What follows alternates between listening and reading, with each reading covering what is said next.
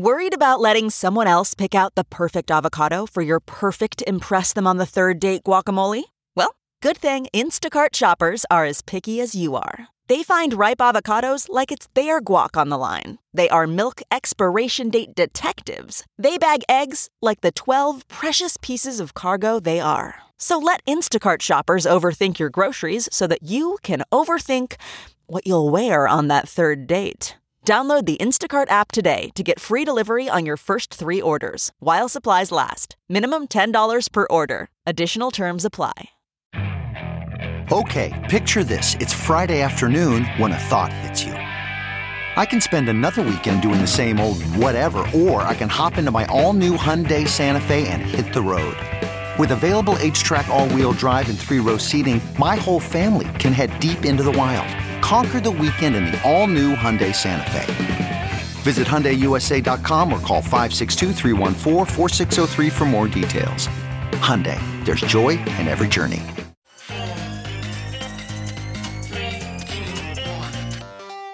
Welcome back to The Breakdown with me, NLW. It's a daily podcast on macro, Bitcoin, and the big picture power shifts remaking our world. The Breakdown is sponsored by Nexo.io, Chainalysis, and FTX, and produced and distributed by CoinDesk. What's going on, guys? It is Thursday, September 29th, and today we're exploring the possibility that the problem right now might be that things aren't breaking enough. Before we get into that, however, if you are enjoying The Breakdown, please go subscribe to it, give it a rating, give it a review, or if you want to dive deeper into the conversation, come join us on the Breakers Discord. It's where you can debate silly assertions like the problem is that things aren't breaking, or just generally talk about crypto, markets, or whatever you want. You can find a link in the show notes or go to bit.ly/breakdownpod. Also a disclosure as always, in addition to them being a sponsor of the show, I also work with FTX. All right, folks, so today we are looking at something interesting and perhaps a little bit counterintuitive. And I'm actually recording this show just after I did the show about the Bank of England's intervention in markets on Wednesday, because it's a show that I had been planning and I feel like they're a pretty good back-to-back pair. But I'm telling you when I'm recording it in case something crazy happens between about 2 p.m. on Wednesday and when you're hearing this that I don't talk about. Now you know why. Anyway, what we're exploring today is the idea that the problem might be that things aren't breaking enough. As you well know, the Federal Reserve is engaged in the most aggressive monetary policy tightening in decades.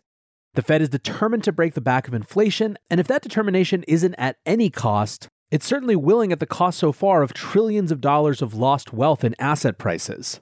As we've been discussing for now months, Powell's Fed is terrified of falling into the trap of the 1970s, when the Arthur Burns-led Fed dithered on their commitment to beating back inflation.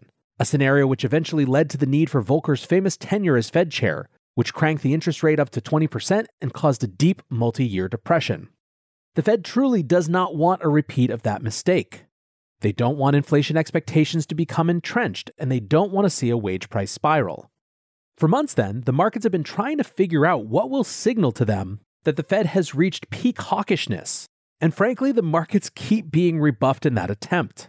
The summer saw a bit of rallying on the narrative of peak hawkishness, which was rebuffed a little when August's inflation data came in hotter than expected, and which was rebuffed a lot after the FOMC meeting when the Fed painted a tighter for longer view of interest rates that suggested that even at the end of next year, the federal funds rate would be around 4.6%.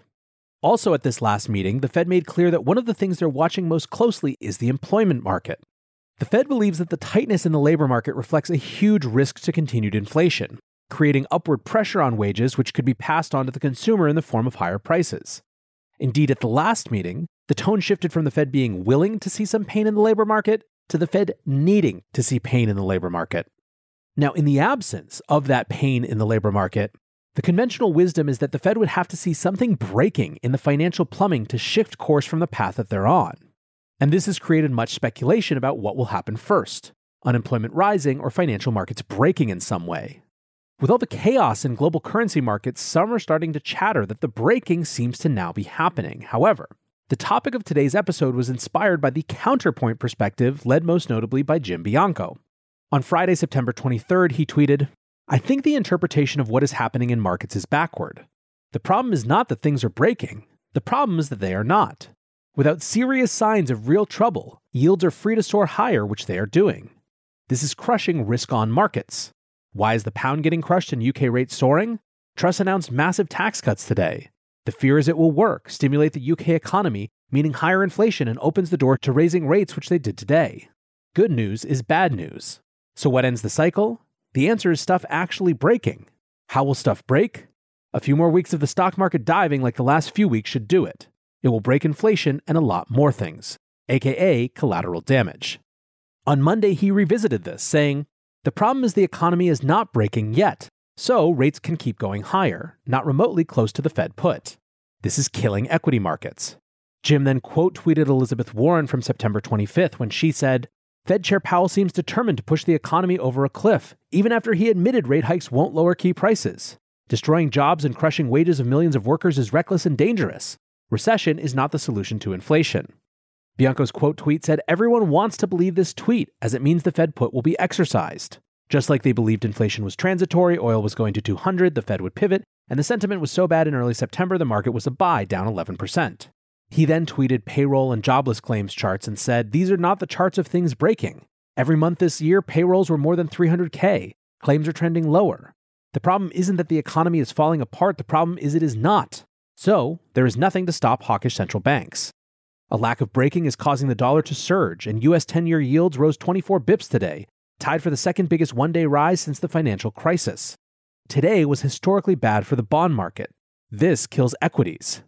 Restated, financial markets are tanking because the labor markets are not. Or, what will break the economy, breaking the financial markets. So where's the Fed put? Much lower, and if claims trend lower again, the strike keeps falling. So let's explore this. First, let's talk about what breaking really means. The most important thing is that the idea of markets breaking is not just about numbers going down. It's not even about markets going down quickly or in large amounts. It's about markets failing to clear, when there aren't enough buyers or sellers willing to step in at any price. Breaking is about things like illiquidity. So far this year, we've had precipitous falls in various markets. The S&P 500 is down over 23%, the Nasdaq Composite is down more than 30%, housing is quickly cooling off, but nothing has looked like a crash, nothing is dramatically broken. Looking over the recent history of the Fed, a market breakage has always been the signal for a Fed policy reversal. In 2019, there was serious weirdness in the repo markets, with rates for short-term lending of treasuries spiking above 5%, more than double the Fed policy rate. This led to the Fed to cut rates at the following two meetings. In September 2007, as subprime defaults began triggering off what would become the global financial crisis, the Fed began cutting rates. By January 2001, when the Fed started to cut rates, the dot-com bubble had already burst, with internet stocks down 75%, wiping out more than $1.7 trillion in notational value. The notion that a part of the Fed's job is to support markets comes out of the Greenspan Fed of the late 90s and early 2000s. At the time, Chair Greenspan was notoriously plugged into stock market movements, and the theory developed that any prolonged fall in the S&P 500 of more than 20% would trigger the Greenspan Fed to cut rates and support the stock market. This belief that the Fed would step in to end bear markets and stocks has prevailed until today, which is part of what makes current markets so uneasy. There is a tension in sentiment relating to waiting for the Fed to intervene, but what if this time is different? The Powell Fed has been very forthright about needing tighter financial conditions and a drop in asset prices to cool inflation. We even had Minneapolis Fed President Neil Kashkari mention that he was, quote, happy to see a market sell-off following Chairman Powell's Jackson Hole speech. The notion that the Fed has your back or that the Fed is here to backstop equity prices has completely disappeared this year with the return of inflation. It's quite clear at this point that the Fed is not interested in intervening in orderly markets just because they're dropping. And so that begs the question, what are the things that could break? There's a few ways to look for signs of stress in markets that could break. We could look at things that have proved to be systemic weak points in the past, like subprime housing loans, repo or interbank lending markets, credit markets which seized up completely in 2020, or even the stock market has been a cause for concern in the past. Alternatively, we can look past the obvious. We could assume that these markets have been significantly strengthened from previous breakages with additional systems and regulatory requirements, which make them unlikely to break in the same way again. Instead, it might make sense to turn to more niche markets that may not be as well protected. In a Twitter poll last week, Callum Thomas, the head of research at Top Down Charts, asked FinTwit what they thought was most likely to break first. The results of the survey were less interesting than the categories he chose, which were extremely broad. Emerging markets consisting of sovereign bonds, equities, and currencies, developed market bonds and currencies, credit in general, and something else. Now, I think that this poll really captured something that's in the air at the moment. The first is the idea that this situation is more about sovereigns and currencies, the building blocks of national economies, than it is about individual markets. The second is the lack of a distinct thing to point to as the current weak point, as the results were all over the board and the something else category garnered more than 12% of the vote. While there's a whole slew of markets that are falling in value, historic devaluations in currencies, and volatile commodity pricing, there's a real absence of a definitive market that you could point to and make the case that it's broken and that the Fed needs to step into for the sake of financial stability. U.S. housing has been a great example of this. There are numerous concerns, with mortgage rates now getting up above 7%, the highest level in 20 years, which is locking new buyers out of the market, and also creating a serious disincentive for people who have cheaper mortgages in the 2 and 3% range to ever sell. Housing price declines of more than 3% per month in the hottest markets, 7 straight months of lower sales numbers, etc., etc., etc. Despite this, existing home sales are at a comparable level to 2014. Not great, and it's been a fairly rapid decline. But it's not broken. The market is still functioning, sales are still happening. It could break, but at this moment, it's not broken yet. And this feels like where almost every market seems to be, at least in the United States. We could in fact dig deeper and look at what's proving more resilient than expected. The S&P 500 has dropped more than 23% since its peak in January, but there hasn't been one single big dramatic day in that period. Of the 20 largest daily changes in the S&P, none of them occurred this year. 3 occurred in 2020 and 4 occurred in 2008. In other words, what we're seeing in the stock market is not illiquid and panic sell-offs, just the slow and steady march downwards of a prolonged bear market.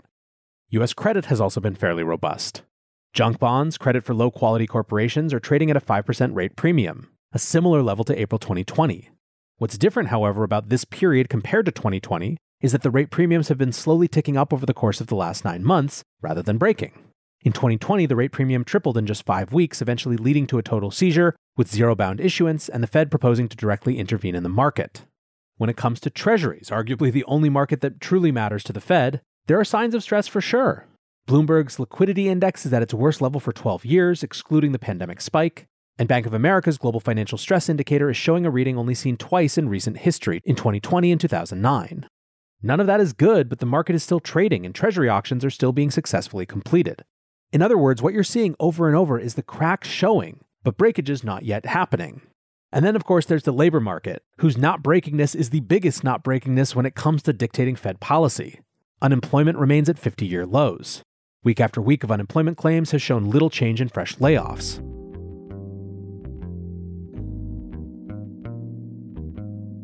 Nexo is a security-first platform built for the long run with everything you need for your crypto. 5 key fundamentals, including real-time auditing and insurance on custodial assets, safeguard your funds, making Nexo the right place for you to buy, exchange, and borrow against your assets safely. Learn more about Nexo's reliable business model and start your crypto journey at nexo.io. That's nexo.io. Eager to make more informed decisions around crypto? Chainalysis is here to help. Chainalysis demystifies cryptocurrency by providing industry-leading compliance, market intelligence, and investigations support for all crypto assets for organizations like Gemini, Crypto.com, and BlockFi. Gain unparalleled visibility and maximize your potential with the leading blockchain data platform by visiting us now at chainalysis.com/Coindesk. The breakdown is sponsored by FTX US. FTX US is the safe, regulated way to buy and sell Bitcoin and other digital assets, with up to 85% lower fees than competitors. There are no fixed minimum fees, no ACH transaction fees, and no withdrawal fees. One of the largest exchanges in the US, FTX US is also the only leading exchange that supports both Ethereum and Solana NFTs. When you trade NFTs on FTX, you pay no gas fees. Download the FTX app today and use referral code BREAKDOWN to support the show.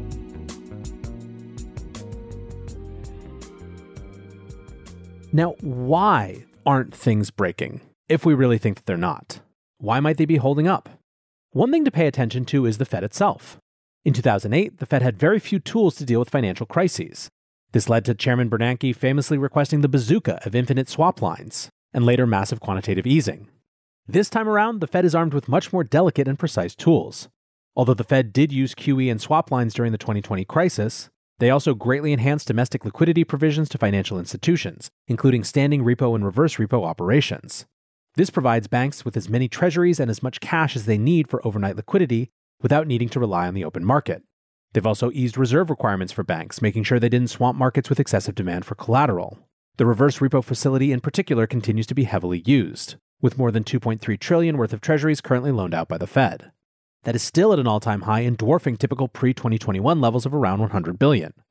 The next potential breakage point that has been dramatically shored up is bank capital. Following 2008, the Dodd-Frank Act was passed, which, among other things, dramatically increased the capital requirements for banks. At the recent congressional hearing on oversight of megabanks, JP Morgan CEO Jamie Dimon made light of the idea that large U.S. banks would run into problems, suggesting that the problem was more likely that capital regulations requiring banks to hold too much capital, limiting their ability to assist with market liquidity during a crisis. Now, here it's important to note that we are talking specifically about the US, and that the picture isn't necessarily the same around the world. A core pillar of the strategy for previous crises was to provide dollar swap lines to allied central banks so that dollar shortages could be addressed and international markets could ease. So far, this year, there has been no hint that dollar swap lines would be open to rescue the world from a strong dollar. If anything, we've seen the opposite. During this month's FOMC press conference, Chair Powell answered a question about global instability with mild indifference, saying, "We are very aware of what's going on in other economies around the world and what that means for us and vice versa." I think Tracy Alloway, co-host of Odd Lots, probably put it best in her reaction to the last FOMC meeting. Gonna have to start caveating hike until something breaks with hike until something American breaks. So what are the candidates for something that might break? And again, I'll remind you here that this show is entirely speculative. One dark horse candidate is U.S. corporate foreign revenue. While the deglobalization trend is definitely happening, the largest U.S. companies are multinational conglomerates, who gain a significant portion of their revenue from overseas markets. Weakening global currencies mean that those international companies are less able to maintain their profit margin overseas. And while that earnings reduction might not reach the point of a crisis, it is a clear demonstration of how ongoing dollar strength could ultimately bounce back as a U.S. problem. Another threat on the horizon that could return home to the U.S. is the ongoing European energy crisis. If things in Europe get as dire as some forecasters are warning, we could see significant industrial shutdowns in Europe over the winter. That could crimp supply chains and lower demand for U.S. imports on the continent. While oil has been down significantly over the last few months, the threat lingers for another price spike. While the Biden administration has been successful in shielding the U.S. economy from the worst of the oil shock using the Special Petroleum Reserve releases, that program is set to finish in October, with reserves now at their lowest level since 1984. And then there are bonds. Raoul Pal recently wrote, "The bond market is now as broken as it was at the peak of the pandemic. Back then, 10-year futures moved 10 handles in 12 days. Right now, it's 10 handles in 36 days. Liquidity is equally as bad, vols are as high, it is totally decoupled from the business cycle and from inflation expectations and from debt to GDP, and it's going to break everything. Add this to the dollar wrecking ball and the market may end up forcing the Fed's hand to put liquidity back in the system. We aren't there yet. In this market, things can get crazy squared, but the fire has been ignited." And that, of course, brings us back to the UK this week. Zero Hedge wrote, 927, Yellen says markets functioning well, conditions not disorderly. 928, BOE resumes QE due to significant dysfunction in gilt markets, material risk to UK financial stability. The question is, 1, can the US stay isolated from the rest of the world for long as the problems of a strong dollar and global challenges in financial markets get more and more pronounced? And 2, whether even if we try to, all of these cracks in various markets that we're seeing eventually just become the aforementioned breaks. Now, the problem is also what happens if it does. John Turek, who articulated the dollar doom loop, where a stronger dollar means lower global manufacturing, means lower commodity prices, means lower global trade, which means worries about global growth, which leads to a stronger dollar in an ever-ending loop. Odd Lots recently had John Turek back on, who's the author of the dollar doom loop. This is the idea that a stronger dollar creates the conditions for it to get ever stronger, creating global challenges along the way. Turek said, "In terms of where we are, I think we're in the things break stage. Typically when we enter the things break stage, the Fed is able to get dovish and arrest the move. However, inflation is at 8%, and the Fed won't have confidence it is sustainably falling until the unemployment rate rises a bit. So this is the problem now, and why this rendition of the doom loop is more severe. The Fed doesn't have its usual off-ramp because they're in panic mode over US inflation. The whole global economy is basically waiting for the US unemployment rate to tick up to 4%. Ultimately, it may be the case that the problem, for markets at least, is that things aren't breaking yet, meaning the Fed will continue to tighten. But the challenge with breaks is that they happen gradually, then suddenly. And once the suddenly happens, they can be very, very hard to tame. For now, I want to say thanks again to my sponsors, Nexo.io, Chainalysis, and FTX, and thanks to you guys for listening. Until tomorrow, be safe and take care of each other. Peace. I want to tell you about CoinDesk's new event, the Investing in Digital Enterprises and Assets Summit, or IDEAS. The event facilitates capital flow and market growth by connecting the digital economy with traditional finance. Join CoinDesk October 18th and 19th in New York City for a 360-degree investment experience where you can source, invest, and secure the next big deal in digital assets. Use code BREAKDOWN20 for 20% off a general pass. You can register today at CoinDesk.com/ideas.